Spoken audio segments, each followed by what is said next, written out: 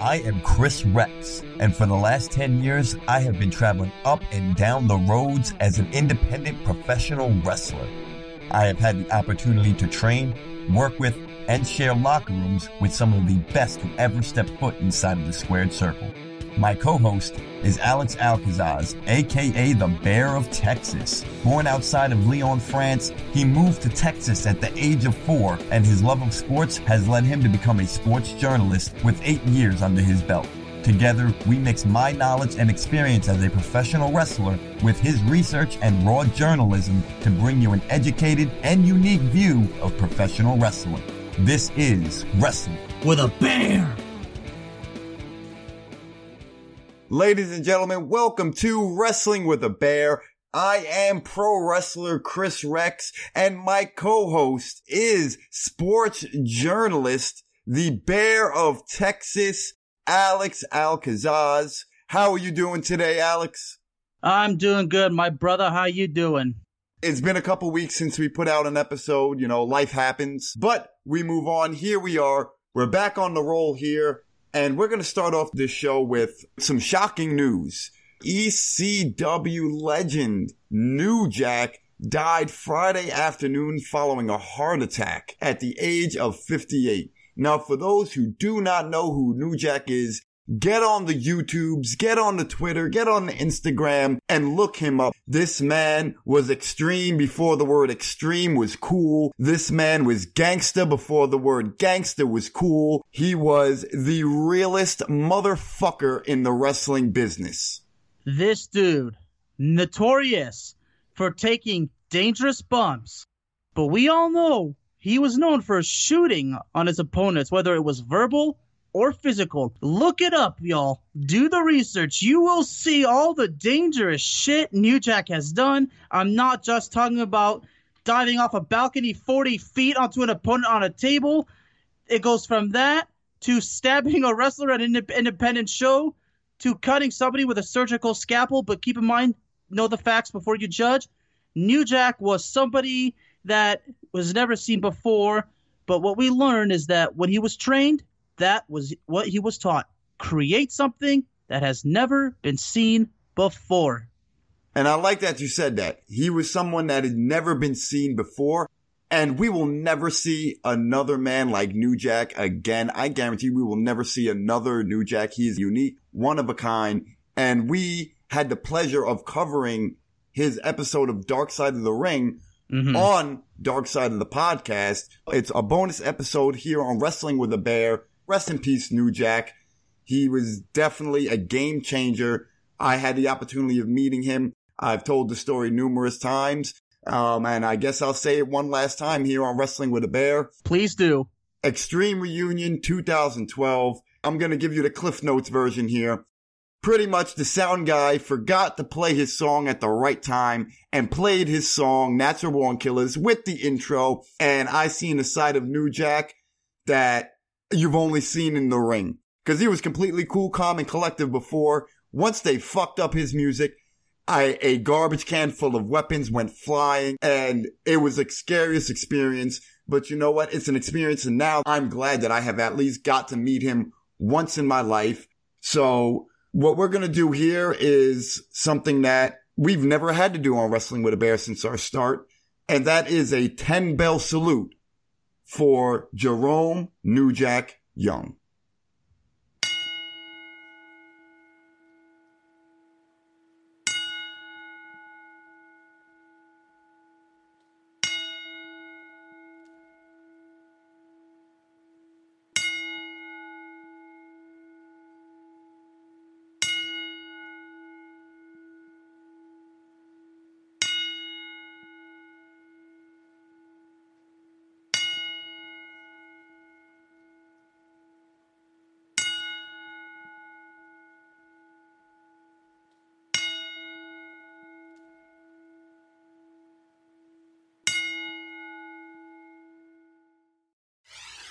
We here at Wrestling with a Bear would like to thank the friends and family of New Jack for everything he has done for this business. Podcasting is not free. Between domain names, website hosting, RSS feeds, and distribution, in order for us to keep this show free for our listeners, we need advertisers and sponsors. So we're going to take a quick break to pay some of those bills, and we'll be right back with more Wrestling with a Bear. Wrestling with a Bear is proudly sponsored by Dream Controller, custom controllers and accessories for your Xbox and PlayStation consoles. Dream Controller offers more custom designs than any other company in the market, but that isn't the only thing they offer. They also have the ability to mod their controllers so that you can dominate the competition. The Dream Controller team will work around the clock 6 days a week to ensure you receive your order as quickly as possible. So level up your gaming experience and visit dreamcontroller.com. I've been wanting a headphone that can keep up with my lifestyle for years. And now there's finally one brand out there that's truly designed for the active music lover on the go. Bandphones is a Bluetooth, wireless, and water-resistant headset and a headband designed to eliminate the everyday annoyances that come with standard headphones. Whether it's tangled cords, headsets not staying on due to vigorous activity, perspiration, weather conditions, even sweat dripping into the earbuds themselves. With Bandphones, you can keep your music playing without any interruptions through any activity. Bandphones are lightweight, easy to clean, and adjustable to fit all sizes. Not only does its hands-free Bluetooth wireless technology allow you to move freely, but its water-resistant design lets you listen to music during water sports, even in the rain. But don't take my word for it, try it yourself. You'll never use another brand of headphones again. To purchase or for more information, visit bandphones.com. This is the CEO and the president of Shane Taylor Promotions, the baddest of all time, Shane Taylor, and you are listening to Wrestling with a Bear. We're going to talk about Jon Moxley versus New Japan's Yuji Nagata for the New Japan Pro Wrestling United States Championship on AEW Dynamite. You know, Chris, I swear to you, I get more and more intrigued with AEW by the freaking month. It was recently announced that AEW would actually be coming to Texas. They will be in the Dallas-Fort Worth area, and I will make it my mission to buy a ticket and go to the show. But yes, Jon Moxley versus Yuji Nagata. The first time that belt was defended on AEW Dynamite. Not only is it the first time that the New Japan United States Championship was defended on AEW Dynamite, it is the first time a New Japan Championship period has been defended in AEW. And I believe this is the first New Japan talent, strictly New Japan talent, that has been featured on AEW Dynamite. As you are well aware, not long ago, reports began to surface that AEW and New Japan Pro Wrestling could be working together, and we teased how brilliant that would be if the rumors are totally true. And if they had this match, I believe it's really starting to prove that those rumors truly are true.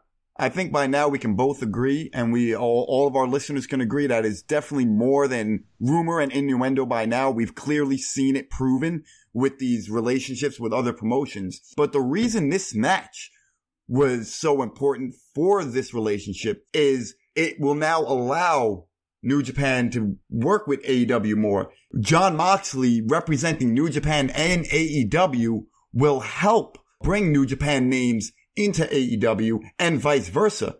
Now think about it. Yuji Nagata came over on Dynamite. Jon Moxley is still the United States champion. Who is next to come over? Or maybe do we see AEW talent start going into New Japan Strong events because they're running events in the United States now? The opportunities and the possibilities are endless. I mean, Hiroshi Tanahashi in AEW, I think would be a perfect fit. You know, and a lot of the current AEW talent that are signed have previously performed in New Japan Pro Wrestling. So it's kind of a no-brainer for this relationship to work. And what we should keep in mind is, correct me if I'm wrong, but Kenny Omega is actually the executive vice president of AEW, is he not? Yes, he is. He is the current EVP of AEW. When he signed with AEW, I know there was a lot of heat between him and New Japan. And the fact that they're able to work together, that's showing the signs of growth. That's showing that, okay, you know, they're reaching out to each other. Now they're rebuilding that relationship. this can open up doors for Kenny to go back to New Japan, which at the start of AEW was really unheard of because of, the tense situation. Exactly. And with his position, I really believe that the relationship is being fixed. I mean, I'm sure there's been some reconciliation, because if both companies trust each other, especially with Omega having a high position, then there's some harmony going on, and this could be the beginning of something huge. I mean, do something that's never been done before in wrestling. Wrestling has to change. Wrestling has to grow bigger and bigger and bigger, because we're getting into a new generation. Like, this is not the 90s. This is not the ruthless aggression times anymore. I mean, we're in a whole new era of wrestling. And speaking of new era, on that same episode of AEW Dynamite, we've seen the crowning of a new TNT champion, and that is Miro. And Miro defeated Darby Allin on Dynamite, and I'm actually happy, because when Miro, formerly known as Rusev, came to AEW, it was this big thing, and I kind of felt like they kept him under. Like, I expected him to kind of be one of the biggest stars when he got signed, and they kind of stuck him in like a mid-card storyline, which there's nothing wrong with that, but it seems to be leave WWE, where he was featured prominently on the shows, to going to AEW, where he's kind of like a sideline character. I think he was worth more to AEW than that. So now maybe we'll finally see the Miro we've been waiting to see. Maybe we'll finally see the not the best man, but the man. No offense to Becky Lynch. Maybe we'll see the man in AEW. Well, it's about time that they actually finally do something with Miro, because, when they first brought him in and he cuts that shoot promo, like, about the brass ring, and he's literally attacking WWE, I was like, well, if this is happening, then yeah, they're definitely going to do something with Miro. But I felt like, they bring him in, and then he's put in a storyline where he's Kip Sabian's best man, almost like a comedy storyline. But I really believe now that Miro, could be finally going to the best time of his career. I agree with you, brother. I agree. And hopefully our opinions here turn into fact, that he does become this star. Hopefully what we're saying comes true. If you remember, a few years back, there was a promotion that kind of became counterculture, and it was Lucha Underground. It was filmed differently. It had a different feel. It was a cinematic feel to the show. It was produced by and aired on El Rey Network. And after about 3 seasons, the show was canceled. It turned into a big spat between talent, because they weren't allowing talent to work for other television companies, even though they were canceled. So there was a big spat. And you really haven't heard anything about Lucha Underground since. Well, recently, MLW has been teasing the return of Lucha Underground in a way. Now, Major League Wrestling had a group with Selena De La Renta called Promociones Dorado. And what really made waves with this stable was that they had signed the man of 1,000 deaths, Mil Muertes. He was one of the most popular characters in Lucha Underground. Shortly after his arrival, it was revealed that Promociones Dorado, which was led by Selena De La Renta, she was trying to sell it to the highest bidder, and that it was going to be under new management, specifically from a group called Azteca Underground. And they're using the same logo as Lucha Underground, like everything from the fonts to the music, the iconography. It's all Lucha Underground. And if that's not enough to get fans excited about the possibility of Lucha Underground returning, MLW has been continually dropping hints every week that something is brewing, using footage that says Boyle Heights, which is where the Lucha Underground temple was during the airing. So this is really interesting, Alex, and I don't know if you've ever had the opportunity to watch Lucha Underground. I've seen some tape of Lucha Underground, and, from the way I saw it at first, I was like, well, this is definitely something different. It's called Lucha Underground, so obviously there's a lot of Lucha Libre. There's things that you see different from WWE. I mean, not all promotions are the same. If I remember correctly, the biggest main storyline when it first started was there was a tournament, and I think Johnny Mundo won it, and then he got, I think, screwed over by the boss of the show or something like that. Yep, Dario Cueto. On the recent tease, they actually showed Dario Cueto. So he's gonna play a role in this. What I like about this whole idea is that it's in another promotion. MLW is a promotion that I came up watching when I was a teenager. Sunshine Network, 2 a.m. in Florida. I'd be up watching MLW. It was my first introduction to independent wrestling. It was the first time, I seen my trainer, or one of the first times I would see my trainer on television.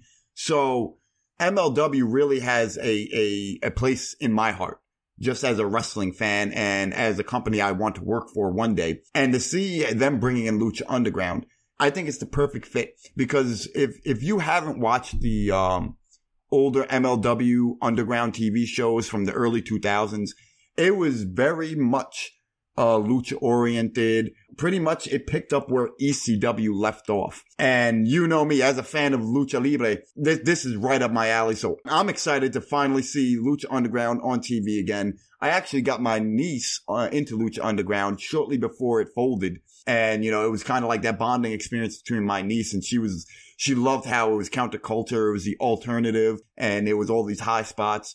So I'm really happy to hear that Azteca Underground, Lucha Underground is coming back, and it's going to be on MLW, who now has a TV deal with Vice TV. And speaking of Vice TV, they have had one of the top shows, one of my favorite shows, as far as wrestling is concerned, Dark Side of the Ring. We've covered the last season. We covered their whole season, starting with Chris Benoit. That's really where we got our start as far as wrestling podcasting. And this season is going to be no different. We will be covering it. Like I said, life happens, but we will be covering this season of Dark Side of the Ring. We briefly want to talk about the first episode on Brian Pillman. I've done my research on Brian Pillman. Obviously, he was before I started watching wrestling, but there was actually a DVD about him that I believe it came out in 2006. I remember there was the Unforgiven 2006 DVD that actually promoted Brian Pillman's DVD. It was called Brian Pillman Loose Cannon. So Brian Pillman's been thought of for so long. I mean, he's considered one of the biggest names in pro wrestling, not just because of his talent, but because how his character was. I mean, you guys have to watch the episode. I mean, you'll learn more, but watching these two episodes, Chris, I felt the exact same way I did, when I was watching the previous episodes. You go to school, you learn things you did not know. And as I was watching, I'm sorry, I could not help it, but I had to take notes because I wanted to learn the way the way journalists learn. Do the research, you take notes. That's just kind of my thing. I mean, it's maybe a journalism habit, maybe that's exaggerated, but I took it seriously, Chris. I mean, especially for Brian Pillman, because how brutal his life is, because it reminds you once again, it's not only the life on the road, but when you have the personal problems that stem from your childhood, I mean, it's hard to live a happy life. The very biggest thing I learned was that Brian was known for going, quote, against the script, which is something that apparently had never been done in wrestling. So that's a barrier that Brian Pillman broke down, and that's something I did not know. I mean, that explains the loose cannon gimmick. But what we learned is that, as well, is that he had the persona that he wanted to perpetuate, even if it meant killing him. I mean, we all remember the segment with Stone Cold Steve Austin and that gun, don't we, Chris? And, last thing, and of course, speaking of Stone Cold and Brian Pillman. That's something I did not know. They were a tag team in their early careers in WCW, the Hollywood Blondes. That's what I love about the series. You learn not only about the careers, but the lives of the professional wrestlers you may or may not have heard of or watched. And you'll be able to hear our review of Dark Side of the Ring Season 3 right here on Wrestling with a Bear. On behalf of the Bear Man, we'd like to thank you all for listening to this episode. We're now over 4,000 downloads with listeners from New York, Pennsylvania, Texas, Kansas, Nebraska, Illinois, Ireland, Belgium, Manchester, and South Africa. You can find us on all social media platforms at Rest With A Bear. That's at WRES with a Bear, or at restwithabear.com, featuring Alex's blog No Claws Barred. Official Wrestling with a Bear merchandise coming soon, thanks to What a Maneuver at whatamaneuver.net. So be on the lookout for that. Thanks again for listening. Share this episode with your mother, your brother, your sister, your cousin, your uncle, because if they love pro wrestling like we love pro wrestling, then Wrestling with a Bear is the podcast for them. As always, be excellent to each other and support pro wrestling.